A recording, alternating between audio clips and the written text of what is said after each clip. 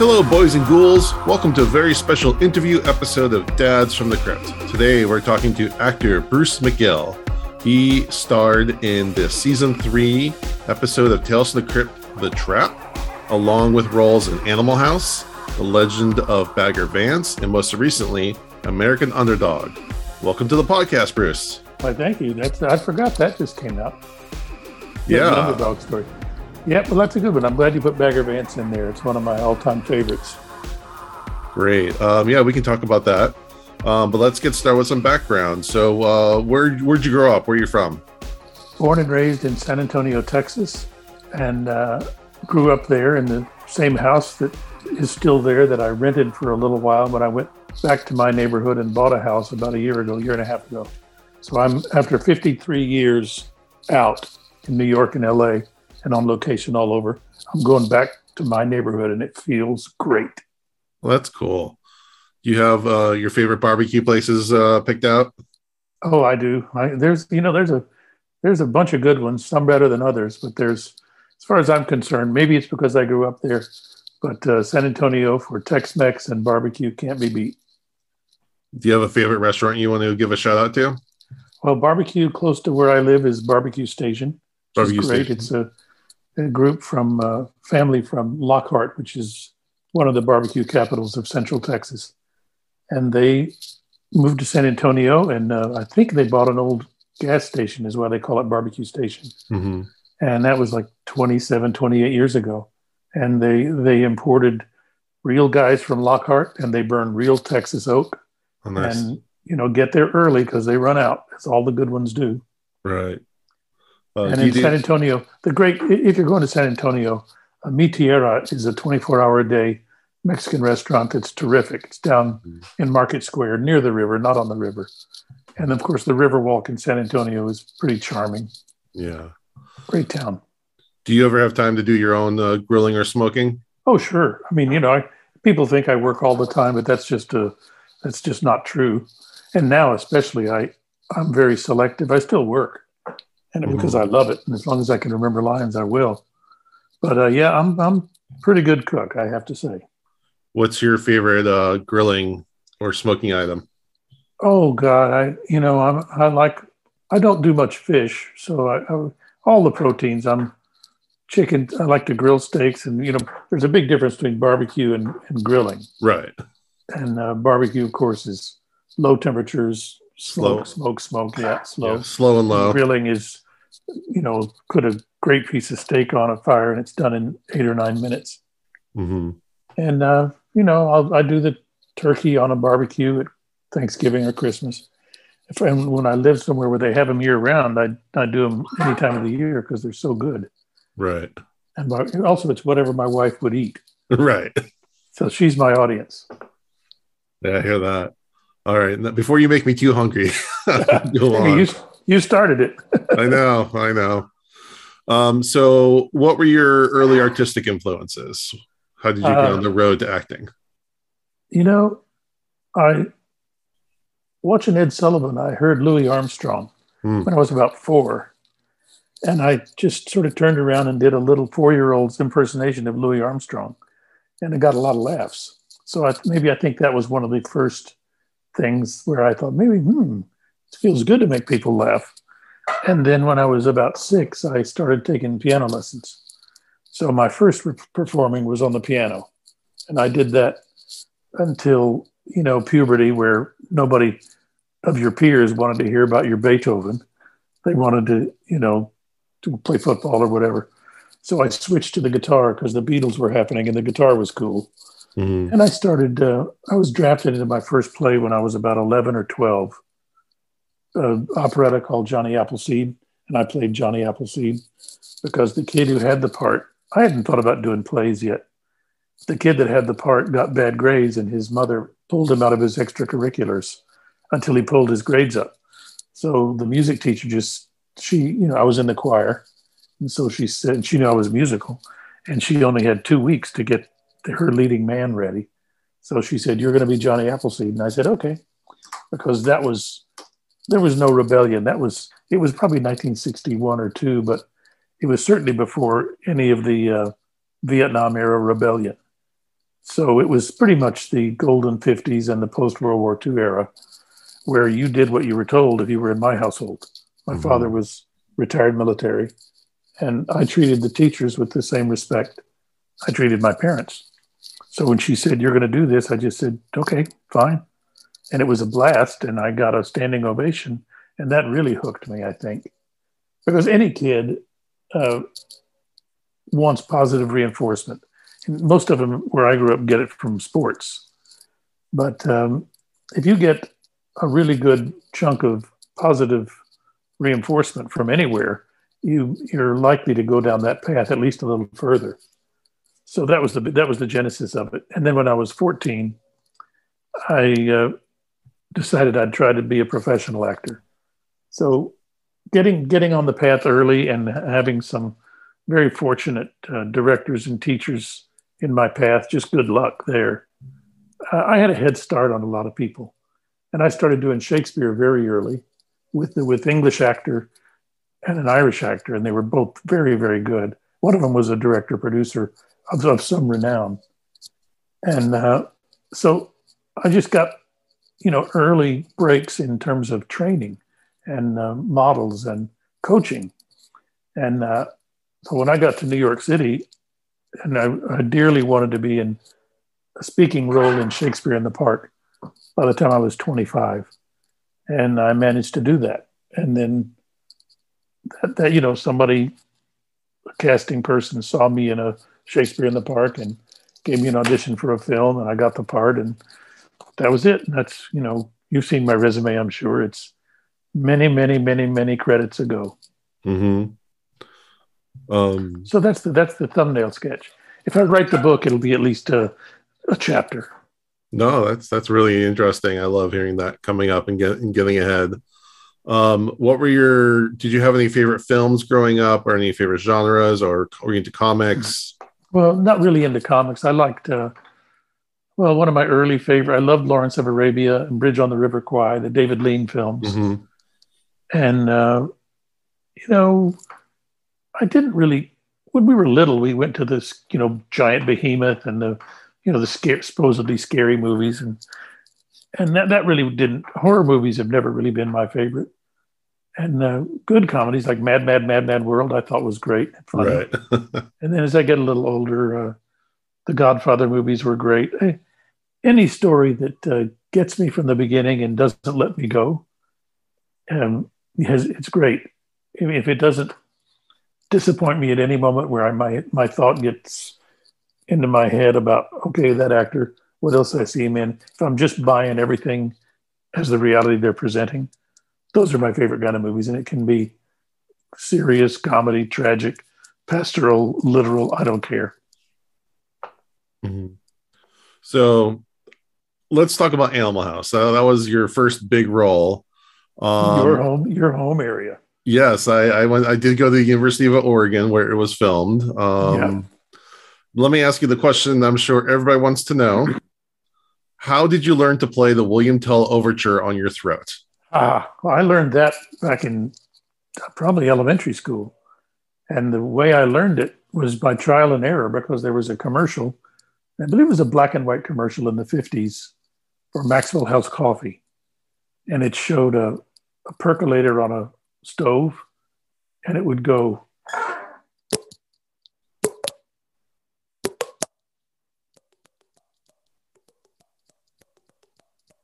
like that. And I thought that was just the coolest sound. So I messed around with it hitting on my head, or I was thinking, I did this a lot. How did that person how did that happen? How did they do that? And so I got really good at making the sound, and I'm a piano player and a classical guitar player. So to do the William Tell Overture, I can anything I can hum, I can play on my throat. Wow. So the way it got into the film was, it may look like ad libbed and stuff, but it's very carefully scripted.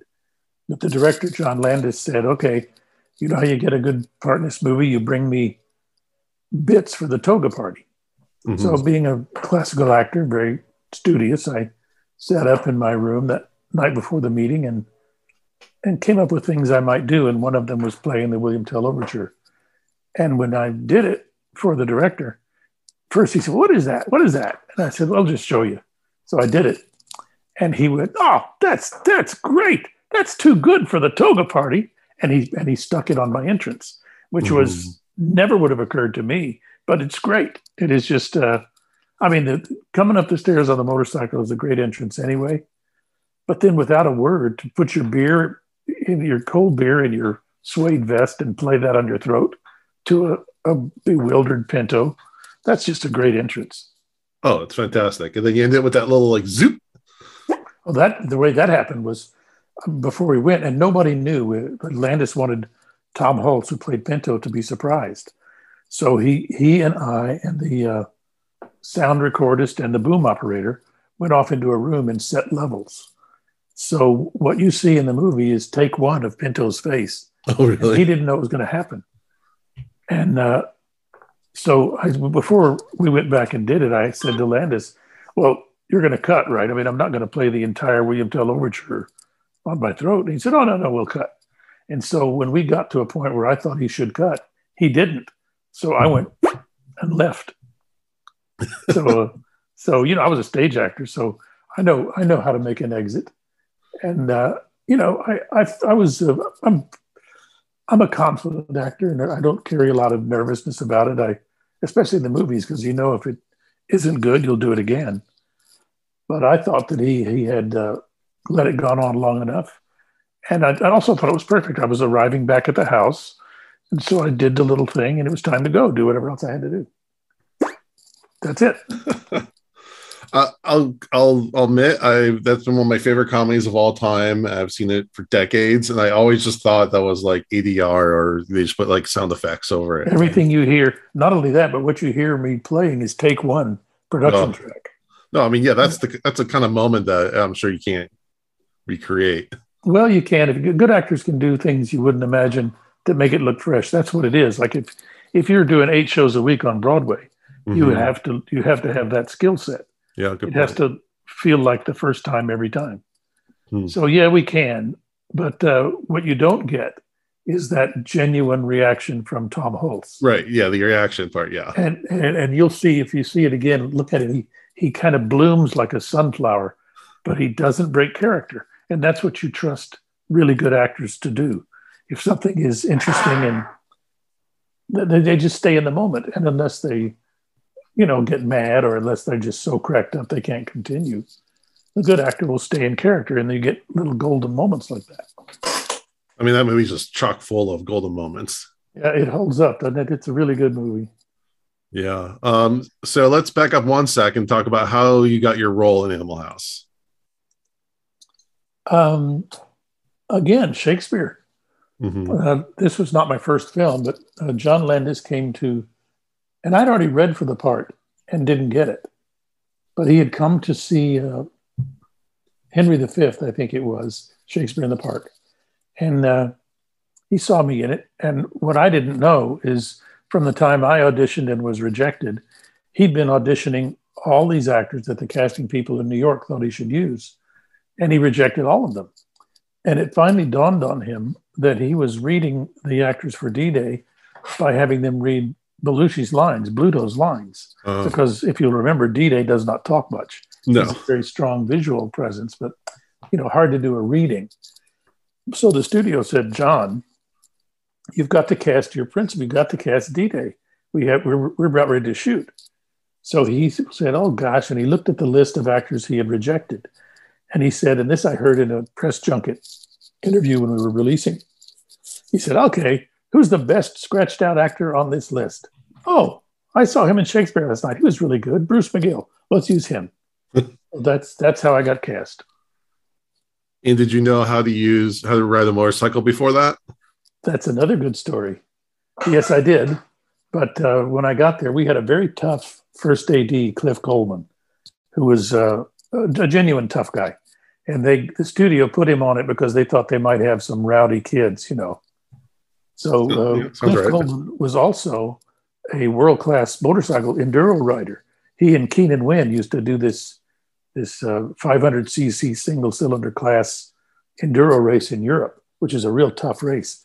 So I didn't know that at the time, but I knew he was the one that took me out to introduce me to my Harley Davidson Sportster, Davidson. And so he's starting with the baby ones. He said, now look, this is where your foot goes. You push down, you're in first gear, and let's take this real easy. I just had a show with a little Ronnie Howard on a moped, and he got away from him. He broke his finger. We had to wait to shoot. So just take it easy. And I'm nodding like I'm really nervous and afraid of the big machine. And so he said, okay, now here's the clutch, here's the brake, here's the throttle, there's your gears, and I be careful. And so I said, oh, okay, being very timid. And then I hopped on it, dropped it into first, leaned forward, cranked it full throttle, let the clutch out, and screamed away. And then hit second perfectly. And then, came to a tight turn and came back. And as I came back, he was there with the one finger salute up. But it was, and he and I got along very well, but I really, really got him because he was expecting me to, wobble. But I had a motorcycle from the time I was, I don't know, I guess I got it when I was 15 or so. And I'd ridden them a lot. I loved them. I don't love them. It looks too dangerous to me finally. Now I can buy any motorcycle I want. I don't want one. Right. But that was gold. Mm-hmm. But they would not let me do the stunt. And when the guy did the stunt, up the stairs, at the entrance. Oh, okay. I wanted to. I thought, yeah, I can do that. Well, the stunt guy, his name was the Whiz Kid, Gary McClarty, was one of the best motorcycle stunt guys and he was also the stunt coordinator. And so he put a wedge of tightly wadded wedge newspaper under a piece of carpet on the bottom before the first step. So it's like a little ramp, and that gets the front wheel up, and then you're riding on the corners of the stairs where the rise and the tread meet. What he didn't think about was this was a very heavy, real Harley Sportster with a rigid frame. When he got to the landing where the mark was where we were supposed to stop, there was no other stair point to keep the bike up. The frame hung. The bike went from whatever he was doing to zero, and he did not. Oh. And he crashed into a bookcase that was on the right, nearly broke his arm. And I'm watching, I'm looking at this because I've got to sit in the position and attitude that he'd been in. And I looked at that. And once I was sure he was okay, I just looked at the first and said, I'll be in my trailer. Yeah. And then he went and he didn't break his arm, so he was able to do it. But it was, the bike was damaged. So they re-geared it. A Harley Sportster 1962 would probably do 120 miles an hour out of the box. Mm-hmm. He re-geared that thing so it would only do 28 miles an hour in fourth gear. So it was basically geared like the bikes they used to climb Pikes Peak. And he just climbed it right up there, hit the mark perfectly, stopped it using mostly compression of the engine. Just really expert. And we did it quickly, but it's as good a stunt like that as I've ever seen. It's just good. Right. It was a good enough match. And it helps having that big mustache. Mine was real, his was fake. But your eye goes, you got the Army helmet and, the unusual clothing that D-Day wore and that big mustache. So those make the visual impression and make it easy to accept the fact that that's the same guy.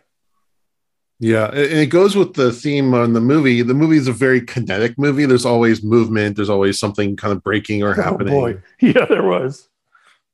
So to put it mildly, it was a great job. Or as I tell, people say, I know you don't want to talk about it so long ago. And I go, no, I like it. And then I quote the movie where they say, it's something that never looks bad on your permanent record, Chip. Right. So to have to have Animal House as one of your credits still 40 whatever years later. God, 45 years ago. Yeah. Yeah, that's good. And I just got a request to use a clip for a Larry David bio, Oh, really?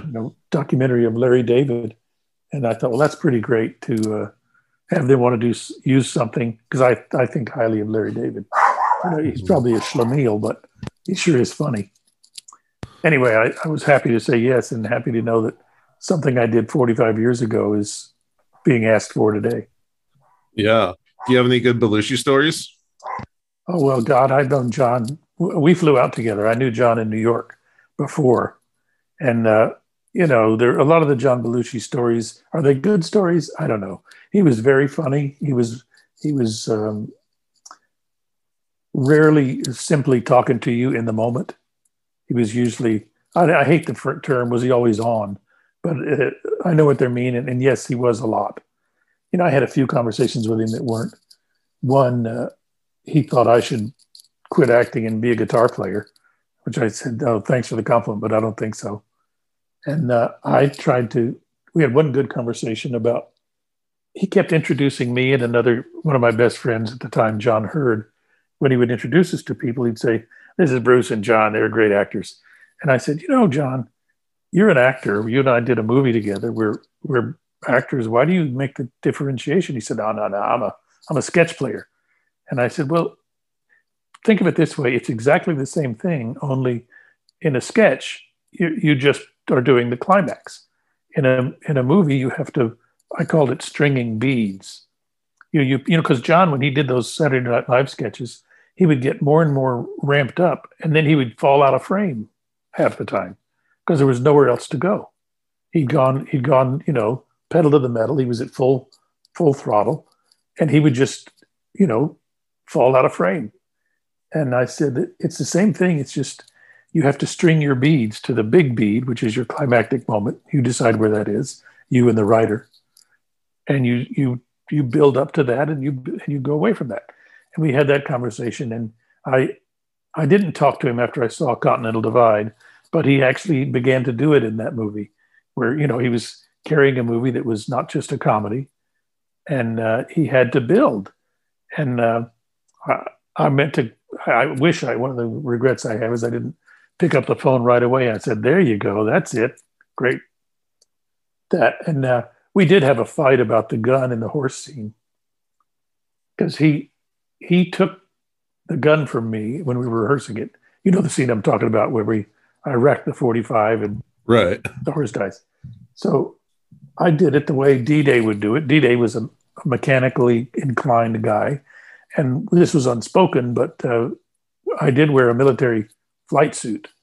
So in my mind, and nobody said no, he had been in the military, and he was back from the military and going to school on the GI Bill or whatever. So I racked the gun like a guy who knows how a 45 works. John said, no, you gotta do it like this. And he took my prop and he did some clowny ass thing with it. And I said, no. First of all, you don't get to tell me how to use my prop. And it got wasn't really heated because John and I weren't going to have a problem, but it was enough heated that John Landis got nervous. He said, wait, hey, now. And John persisted, and I just said, well, okay. And I left the set. I went 25 feet, but I wasn't about to let John Belushi tell, one of the things I knew about playing that part was the way to fail as D-Day would be to try to out Belushi. There's a thing about a comedy team, a comedy team they do two different things. You got a straight man and a setup guy. Setup guy and a payoff guy. And I knew who the payoff guy was. So I was very carefully engineering and shaping my performance so John could be the wild man. And that was dead against that set of parameters that I'd set for myself. So finally he went, oh yeah, whatever. And you'll see if you see it again, I racked that gun like a guy who knows how to kill people with it. And there it is. And I think it was a better way to set up what was going to happen in the room with the horse. Right. Now, my understanding was that was actually filmed in the administrative building. It It was in the president's office, buddy. was actually in the president's It office. was in the Okay. president's office. And I asked him, I said, he was there. He was there all the time. He was a young guy. He was like, I think he was only 38 years old or something. And, they tried to set Animal House up at a lot of schools. Nobody east of the Mississippi would do it because it was, a counterculture kind of magazine, National Lampoon.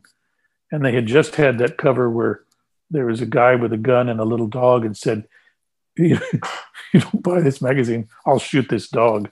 Okay. And so they were kind of in the social doghouse at the time. But University of Oregon said yes. And I asked the president, I don't remember his name, really nice guy, a good guy. And I said, that doesn't matter to me really, but this is a real horse and it could take a dump in your office. And he goes, yeah, I know. But, the studio was going to repair anything that went wrong, they'd fix. So he just was enjoying himself. So he was hoping for a new carpet. He just didn't care. The movie was there. He probably didn't know any of us but Belushi. And he was probably very happy to have John Belushi in his office. That's really cool. Do you have any favorite spots in Eugene, or have you been back to Eugene since then? I haven't been to Eugene, and I hear Cottage Grove, where we shot the parade, is completely different. Mm-hmm. But I'll tell you another interesting John Belushi story about Animal House. At the Eugene Hotel, they had 1 or 2 nights a week, they had jazz blues band. And John had not yet sung. Way before the Blues Brothers. And so he was talking to me. He knew I was a musician. And he said, I don't know, what do you think? And we were at the bar. And he said, should I get up and sing? So I said, yeah, sure. Sure, why not? If not here, where? This is great. The band was good. So he shut up, and I think he did Sweet Home Chicago and Soul Man. I think he did. And those, of course, were the jump outs from Blues Brothers. And the songs he did when he toured with that the Blues Brothers band, the backup musicians were, top shelf. They were really good. Mm-hmm. And so that happened while we were shooting Animal House. That was his first getting in front of an audience and really singing. And he was good. He was good. Yeah. Okay, so I want to fast forward a little bit. So let's talk about Tales from the Crypt. Yeah, that's what this is all about, baby. Well, this is really a Trojan horse for me to talk about Animal House, but Hey, listen, when you got that kind of coincidence, explore it. Oh, hell yeah. Okay, so fast forward almost 20 years. Gosh. So now you've got a bunch more films and roles, Quantum Leap and all these other great shows. How did your Tales from the Crypt role come about? Well, that's pretty good. My wife and I were talking about it a few hours ago. I was doing My Cousin Vinny, and they offered it to me, and I really wanted to do it, but I was working. So the only way I could get there, and I had to be there, whatever time it was on this particular morning. And it meant flying all night, no sleep at all, and going straight to the set and shooting. So, I had to, in order to get there, I don't think I could fly nonstop. So it was a challenge to get there, and I was really tired, but it was so worthwhile. And Michael J. Fox, I can't say enough about him as a director of that episode anyway. Mm-hmm. And what a tough guy he was with the powers that be leaning on him. He at one point I don't know if they were nervous about schedule or money or whatever, but he finally one day they were getting a little what's the proper word? I mean, they were doing their job, of course, but they were kind of clouding the air too much. And finally Michael stopped and said, look, you wanted me to do this thing. You wanted me to direct this thing. It's a short enough schedule as it is. Let me do it. And they backed off. And he did a great job. And it was a pretty good cast, as I recall. Oh, yeah, with Bruno Kirby and Terry Garr. Yeah. Yeah. And James Tolkien as the cop. Yeah, he's always fun. Yeah, it pissed me off. I knew all of them. Well, he's one of these guys that if you've got your feet up and he's going to kick them off, he kicks them too hard. He does, to me, another actor should never hurt another actor, period. And part of this is stage discipline where you can't because they've got 7 more shows that week. And also, it's not to be real, it's to look real. Right. And it's not for you to feel something, it's for the audience to feel something. So he did, and I knew Tolkien. I knew him, and he's good. He's a good actor. He's very effective. If you want the Jimmy Tolkien note to be played, there's nobody better. Mm-hmm. But I don't even know if it was that job or another job. But he kicked my feet were up. Like, a lot of times, if you're a sheriff in a town or whatever, or you're a disrespectful guy, the screenwriter will write, he's got his feet up on the desk or whatever. So it might have been this one, might have been something different. Yeah, I was watching it. I noticed that moment too earlier. I was watching it earlier today, and I noticed there's the scene where you come back from South America and you're trying to convince them that you're the real Lou. You kind of got your feet up and you're trying to tell your story, and then Tolkien kind of comes up and shows your feet off. Yeah, there was that one. Well, he did it too hard, and I just said, because I'm a pretty fearless guy, and I said, don't fucking do that again, Jimmy. What are you talking about? I said, you know what I'm talking about. Don't do it. And, I hope the scene is effective, but I just don't think it's ever good to inflict any kind of damage or pain. Yeah. It shows a lack of respect and a lack of discipline and, frankly, a lack of skills, I think. So what direction were you given to play this character, Lou? Oh, very little. He wanted me. I mean, once we discussed it was more than just an accent. It was a persona and I had to draw it up quickly because as I said, I was doing the Southern sheriff in My Cousin Vinny. And so I lived in New York, stage actor living in New York. So I knew a whole lot of Dims, Days, and those guys, Mm-hmm. And so I just channeled one of them and, just took not just his accent, but his whole persona. And so after that was decided, he just, I'm trying to think of any specific directing.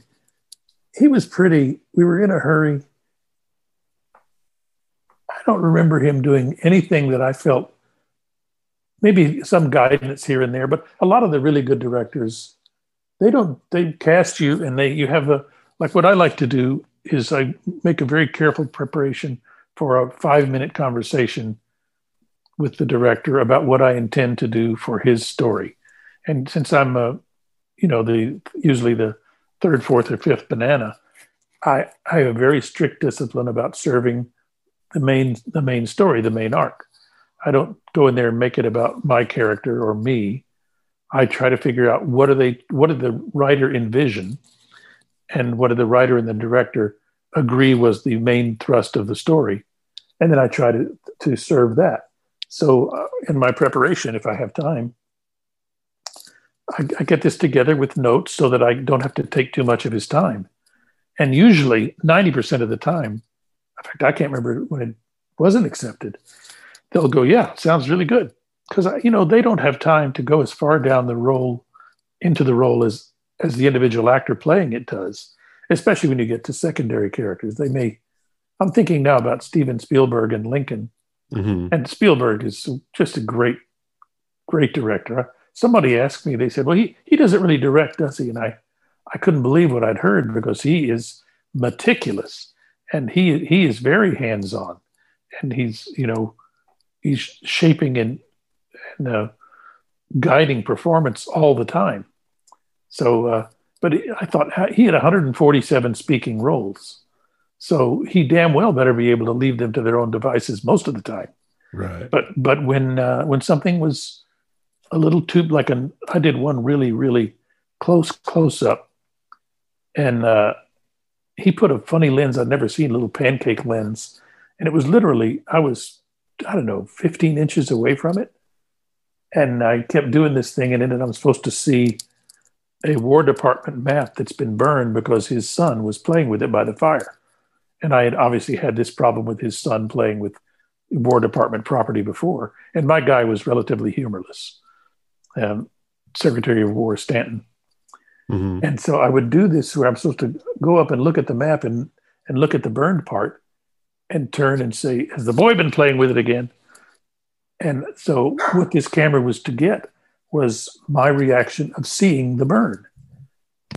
And I would do it. And Stephen from around the corner in Video Village, we call it, say, nope, too big.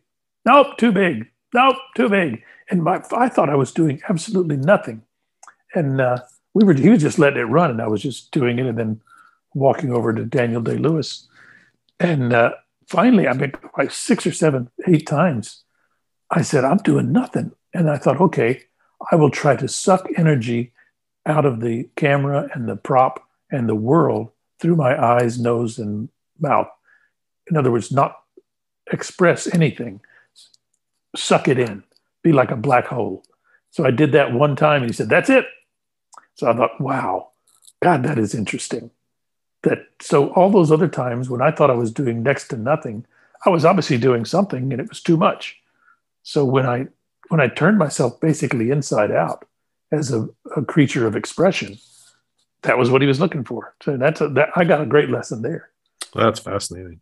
It was fascinating. That's some graduate school acting stuff right there. Which, again, back to your role of Lou, is so big and so over the top, and just he's just like mutilating the scenery. Yeah. See some actors chew the scenery. He's just plowing it through.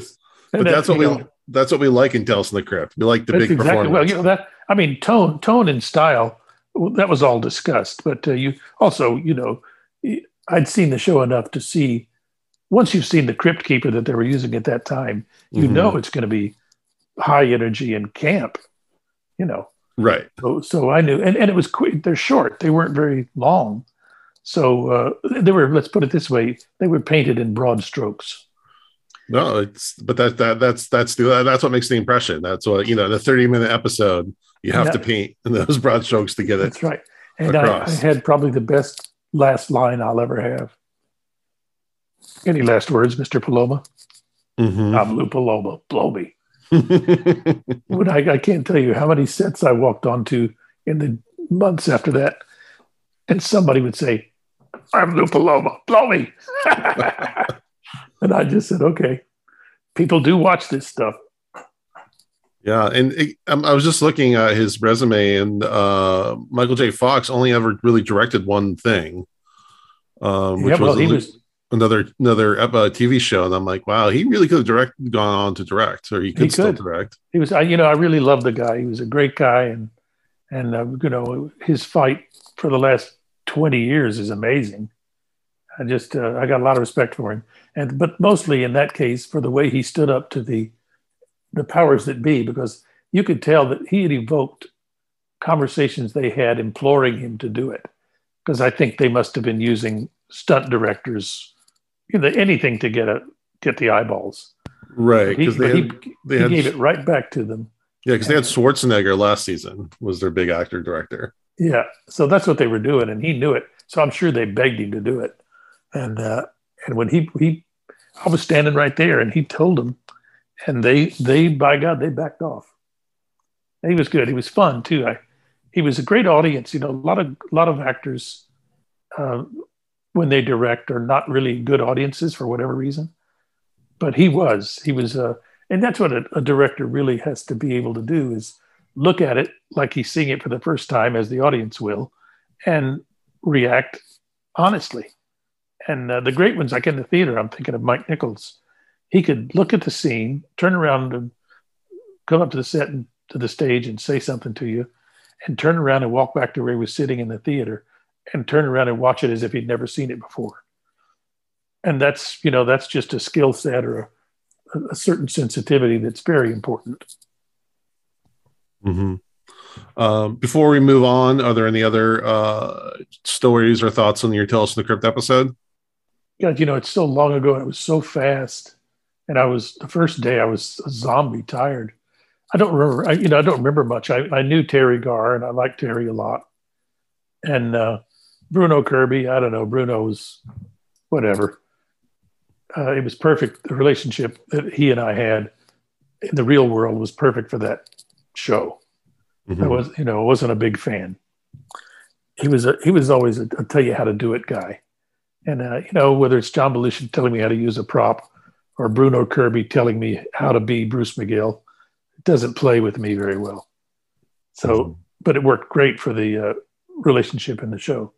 And I don't remember much. I just remember it being really fast. And I think I had a fake nose. And I remember thinking, oh, this is a really interesting look. Right, because I was watching it earlier. Because the first half of the episode, you're in a lot of makeup and prosthetics and stuff until you quote go to South America and get your plastic surgery. Then that's the Bruce McGill I know. Yeah, that's what it was. I got my nose fixed down there. Mm-hmm. Yeah, another beautiful sunset. Mm-hmm. Yeah.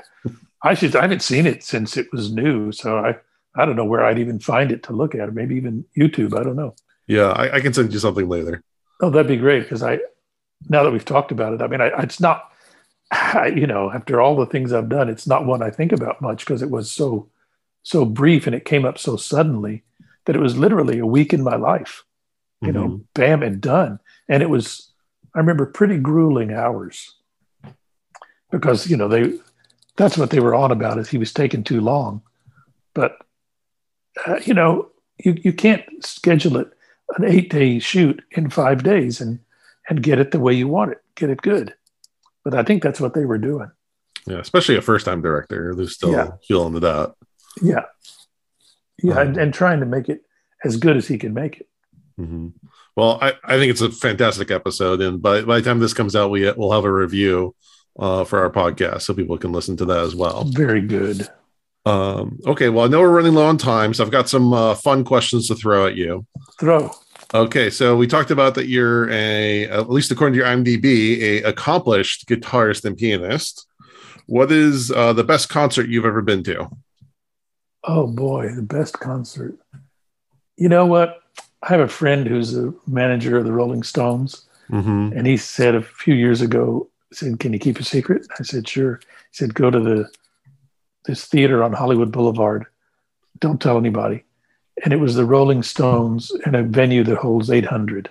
Oh man! And that is without a doubt the greatest concert I've ever been to. And I was, we were free to roam, so knowing what I know, I stood right in front of the guy that was mixing. And this was the same concert they were going to take out and fill stadiums with. And it was just, I'm a Stones fan anyway, and have been from the very beginning when they came to play the Teen Fair in San Antonio in 1964. And so that was probably the best. Yeah, that's the best. Mm-hmm. And how many guitars do you own? Right now, I probably got about 10. 10? Which is your go-to? My favorite is a Ramirez classical guitar, sort of a classical flamenco, built in Madrid, Spain in the early 70s. Wow. That sounds beautiful. It is. It lives in Texas now. And the next one, I have another guitar that I really love that the next time I'm driving to Texas and my wife hasn't filled up the car, I'll take that one. These are guitars that I don't let the airlines have. Right. And it's a 1934 0018 Martin, completely stock and in good shape. And it's a wonderful guitar. Do you have a temperature control room? No, they've lived this long. I didn't get that one till the 70s. So they've lived this long. I'm pretty careful. Like sometimes I'll leave one of those humidifier things in them if I'm going to I try not to be in the desert for too long. Mm-hmm. And San Antonio is humid and LA is humid often enough. Yeah. And, it's kind of, if they lived long enough for them to be really good when I met them 50 years after they were made, they'll be okay. Sure. All right. And then in the very first episode of Tales from the Crypt, William Sadler goes into a cafe and orders a cheese sandwich. What kind of cheese would you want on a burger or grilled cheese sandwich? Cheddar. Smoked, aged. Regular, good, old, aged, sharp cheddar. Sharp cheddar. There we go. Okay. And then our traditional last question is, again, this is Dads from the Crypt. We like to, give on advice, whether it be funny or serious or whatever.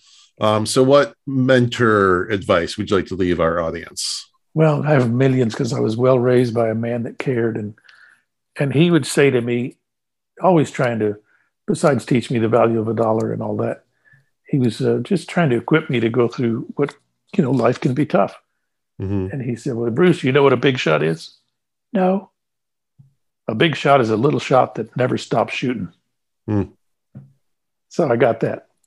And he also said, this has been fundamental. He said, Bruce, there's two ways for you to make money. Bruce McGill working for his money, and Bruce McGill's money working for his money.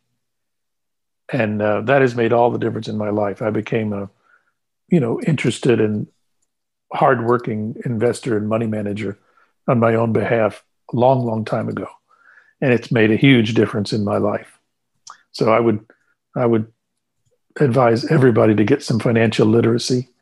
And it's not brain surgery. And, it's real simple. It's live beneath your means, save the difference, and invest it. And learn the difference between investing and speculating. And that's basically Benjamin Graham quoted through Warren Buffett. There's much more, there's much more to it than that. But that is basically those things you have to do. And you can do them. And I managed to save money as a theater actor making nothing. But, my first wins as an investor were tiny. And I also came up with this for myself. No profit too small to take, no loss too big to take. If it's not working, get out.